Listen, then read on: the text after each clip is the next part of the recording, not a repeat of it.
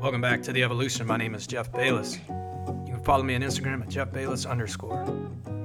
Today I want to talk to you about love. Well, you done me and you bet I felt it. I tried to be chill, but you're so hot that I melted. I fell right through the cracks. Now I'm trying to get back. Before the cool done run out, I'll be giving it my bestest. And nothing's gonna stop me but divine intervention. I reckon it's again my turn. Hey guys, welcome back, welcome in. Thanks for coming in for another episode. I appreciate every one of you, and I know you have a choice when you're spending your time. And for those of you that get any value out of this, it would really mean a lot to me if you would share it with somebody that needs to hear it. I don't do this for money or anything like that, man. I just try to share some ideas, try to help people grow, and have some meaningful conversations. And sometimes that means it's just me. And sometimes it means I bring on some people with some really remarkable stories to share. So I want to talk to you today about love, and I think I'll share a little bit of my experience, but before I do that, I want to kind of dive into C.S. Lewis, The Four Loves. And so, he's a Christian philosopher, I guess, is how you would describe that guy. And this was, it was kind of controversial, this book, because he was talking about the frankness of sex and how, he openly talked about sex in, I think it was in 1960, if I'm correct, or, late 50s anyway. And so he had these four definitions of love. And the first one is like an empathy bond, right? It's like a liking of someone through fondness or familiarity. So like your family, or just, affection because of familiarity, just from being around, right? It's usually built in or like ready-made, right? And then there's a friend bond, or it could be like your brother or your sister. I say that a lot in my community. We say that a lot, like, hey, brother, sister. And so that's the philia, right? Or, someone like a friend. And then there's a romantic love, right? And so this sense of being in love or loving someone, and part of that is sexuality, right? Like being sexually attracted to another human being. And then the last one is agape. And for those of you that are spiritual or Christian, or maybe not, I'm sure if you're Christian, you've heard of this. It's a Christian virtue that of the four loves, it's only God that can have agape, right? And so he's full of charitable love, right? So it's patience. God is patient with you in your sins. God is unconditionally going to love you no matter what you do. There's a road to redemption.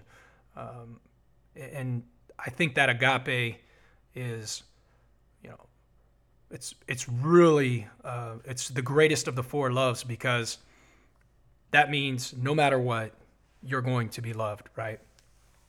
And so I think what happens with, some of these definitions of love, and there are probably more out there, but, a lot of time what we say is, this love, I love triathlon. I love the Navy.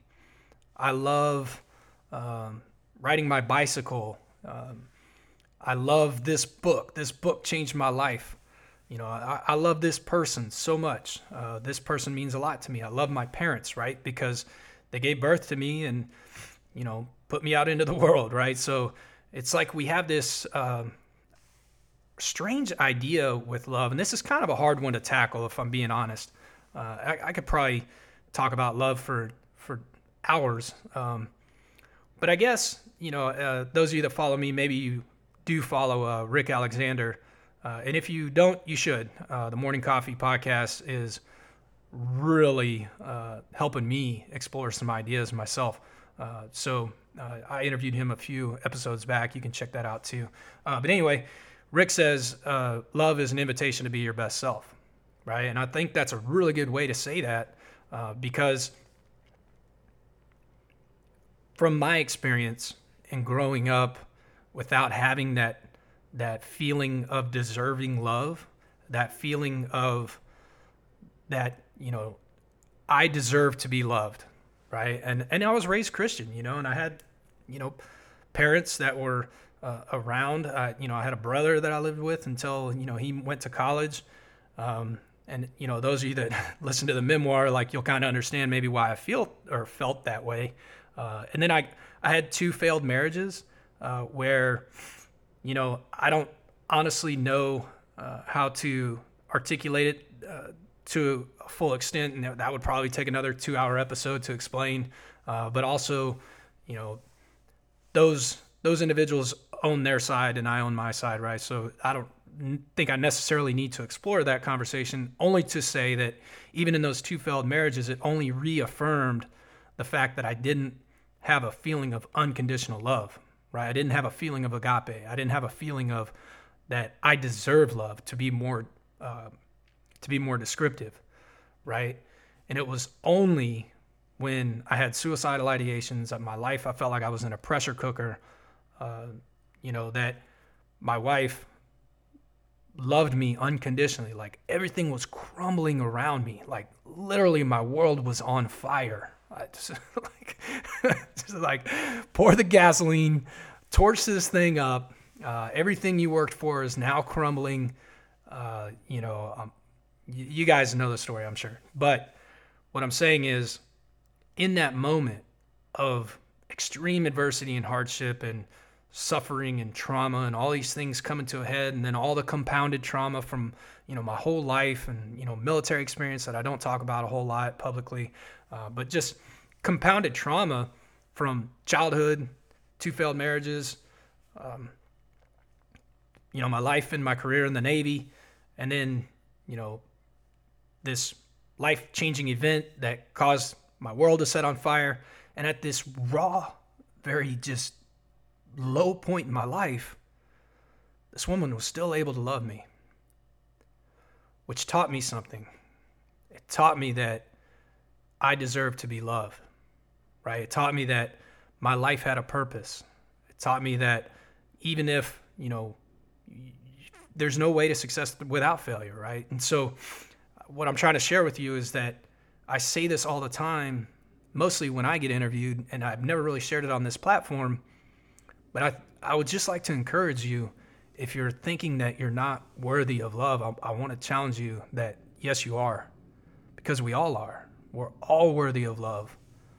Even if you're not Christian and you don't want to look at it like, God has agape for you, even still, it's hard when you're in that dark place. You don't feel like you're deserving of love, but there are people that love you, I promise you. And it may be one of these 4 loves, but it's still a love worth exploring. It's still a love worth having. It's still value, right? And so I think what I'm trying to get you to think about is that if I had earlier in my life understood that I was worthy of love, I probably would, well, you can never say where you would be in life, but I might have gotten there just a little bit sooner. I wouldn't have worn so many masks. I wouldn't have projected so hard. I wouldn't have been as inauthentic, right? There's a lot of things that come from not knowing, or not, even if you don't recognize it. Like, I would ask you to just think about it right now. Do you feel worthy of love? Think about it for a second. I think a lot of times we say, well, my mom loves me. My animals love me. My significant other loves me. But do you feel worthy of love? Do you love yourself? The easiest things to say are the hardest things to do. Do you love yourself? And if you feel worthy of love, then I think it's easier to love yourself. And then it's easier for others to love you. And then it's easier for you to love others. So I think, like Rick said, love is an invitation to be your best self. But I think it starts with you and then work outwards. And I think also what we're seeing is people are, more often people will say, I love you. And some people think that's inauthentic or ingenuine, but I don't, and I will say this, that, You know, at the end of every episode, I'll say I love you, because if you love yourself and you understand that you deserve love, then it's very easy to share. So I love you guys, and thanks for listening. So the evolution. No more, it cannot wait. I'm yours.